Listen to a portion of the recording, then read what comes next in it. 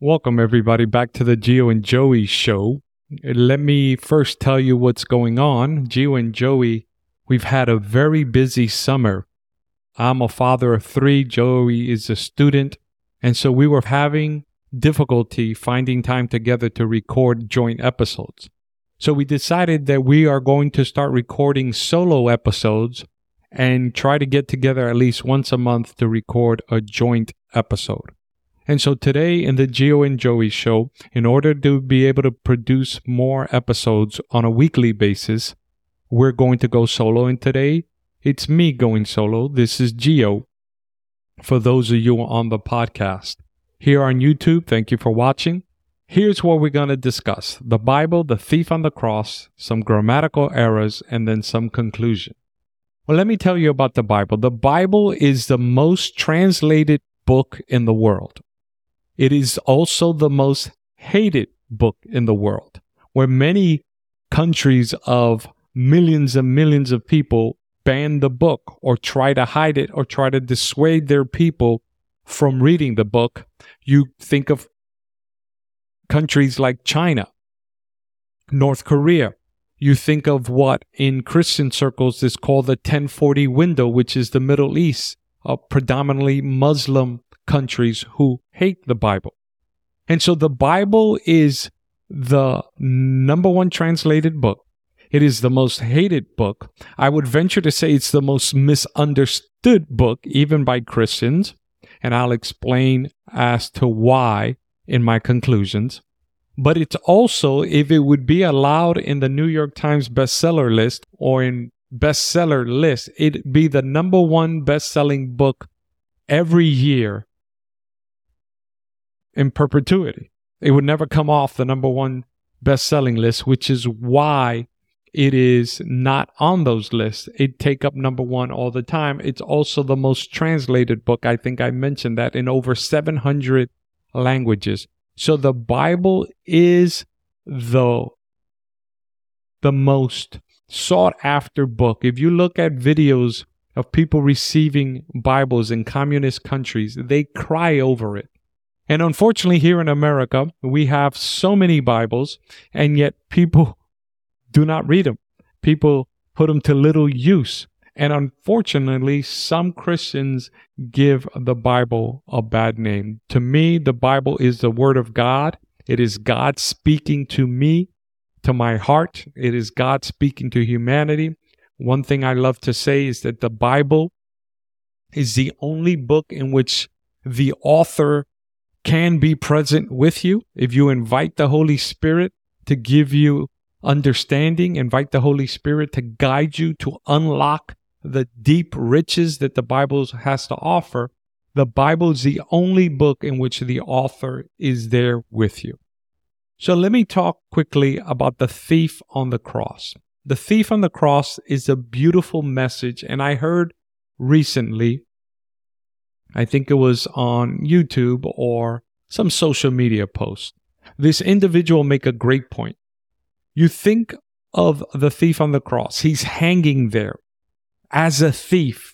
He is deserving on death, unlike Jesus, who didn't deserve to die, but he died because he was paying for your sins and my sins. The thief on the cross is there.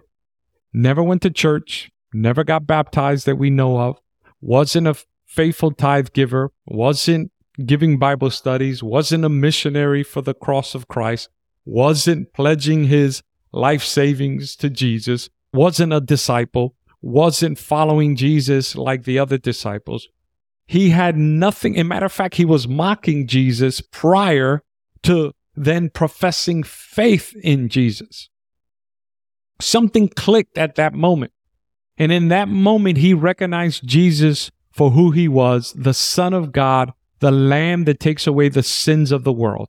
And in that moment of faith in Jesus, and think about it, Jesus didn't look like a king at that moment. He looked like another thief being crucified.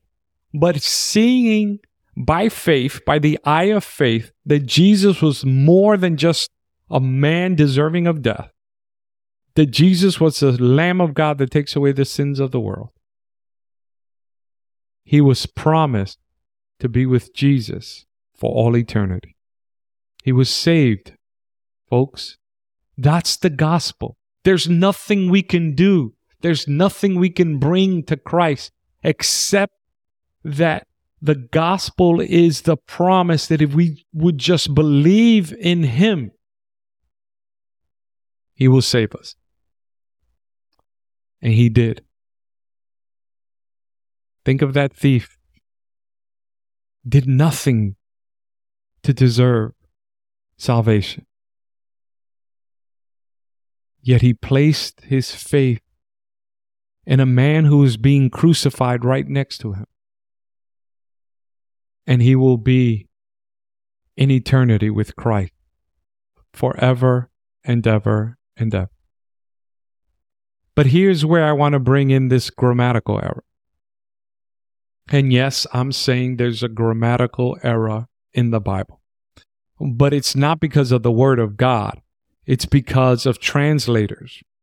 I want to show you this verse here on the screen. It's Luke 23:43.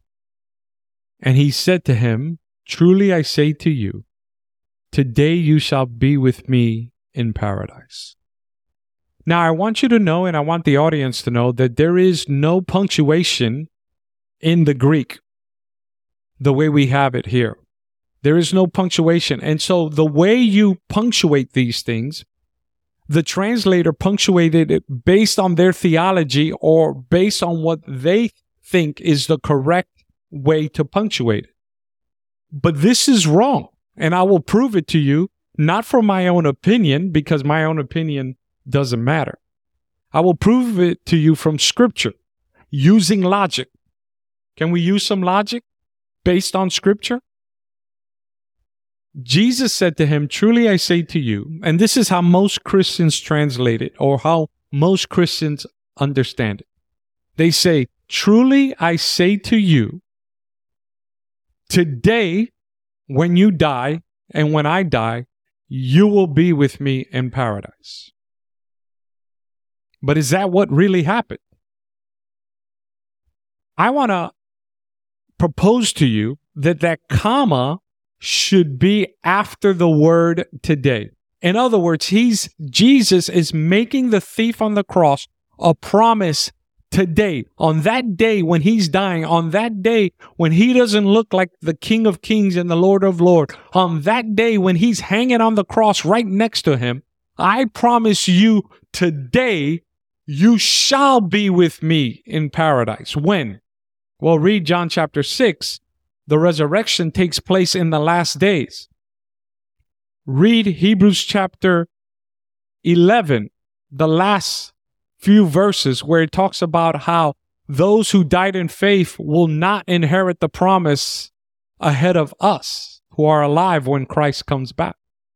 That comma should be after the word today, and that changes things, doesn't it, right? Because what Jesus was telling the thief on the cross was, I'm promising you today that you shall be with me in paradise when I come back at the second coming and I resurrect all those who are in the grave. How do I know that to be true? And I don't want to go into a full-blown discussion on the state of the dead. I want to address this grammatical error here. How do I know that? Because look at what Jesus says later on in the book of John, after his resurrection. See, because the whole premise of this verse is that the thief on the cross was going to be with Jesus that day after their death in paradise. But the truth is that Jesus himself was not in paradise that day, in heaven that day. How do I know this? Well, don't take my word for it. Listen to what the Word of God has to say. In Luke chapter 23:43, the verse we just looked at, and then compare that to John 20, verse 17. Jesus said to her, "Stop clinging to me." And this is after the resurrection. "For I have not yet ascended to the Father, but go to my brethren and say to them, I ascend to my Father and your Father, and my God and your God." How could Jesus, in the previous verse that we read, "Truly I say to you, today you shall be with me in paradise," have the comma be after you and not after today when he himself was not in paradise that day? Now, this may be new to you, not new to me, but it's in the Word of God. Don't take my opinion. Compare these two verses. Truly, I say to you, today you shall be with me in paradise. When the resurrection takes place, when Jesus yells with the voice of the archangel, with the trump of God, when he asks all those who have died in him to come forth from the grave, then that thief will be with Jesus in heaven for all eternity. Don't believe me? You want further proof from Scripture? Look at this verses from Acts chapter 2. Brethren, Peter is speaking. After Pentecost, after being enlightened by the Holy Spirit, brethren, I confidently say to you regarding the patriarch David, that he both died and was buried, and his tomb is with us today. David, a man after God's own heart. David, who we know repented of his sins and will be saved and is saved and will be in heaven for all eternity. But Peter clearly says he's buried. His tomb is with us today. David didn't ascend to heaven. Wait a minute. How could you get that from there? I don't get it from that verse. Look at verse 34. For it was not David who ascended to heaven. So David himself has not ascended to heaven.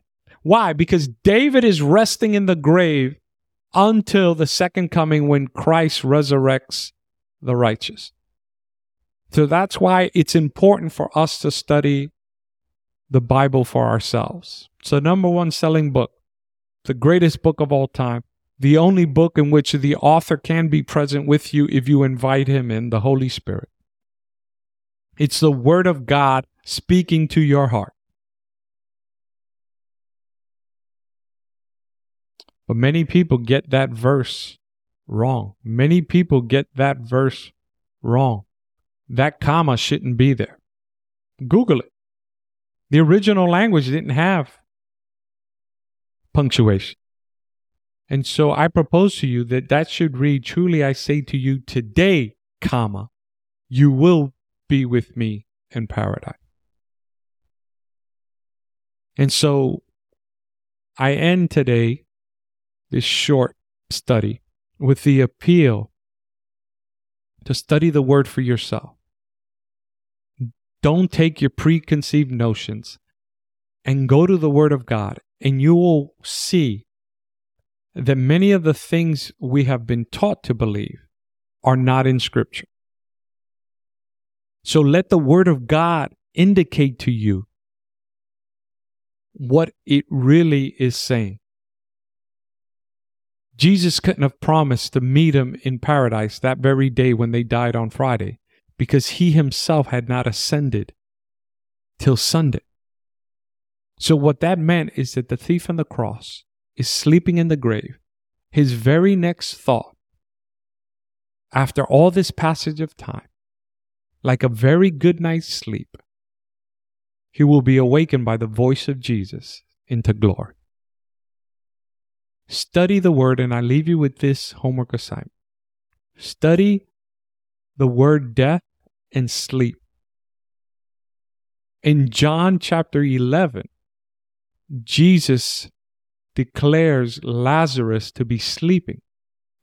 And when the disciples thought that he was sleeping the way we do every night, Jesus had to correct them and said, no, he is dead. Death is but a sleep. We sleep into the grave until Jesus calls us at his second coming to arise out of the grave. Until next time in the Gio and Joey Show, study your Word, ask the Holy Spirit to come in, and he will lead you into all truth.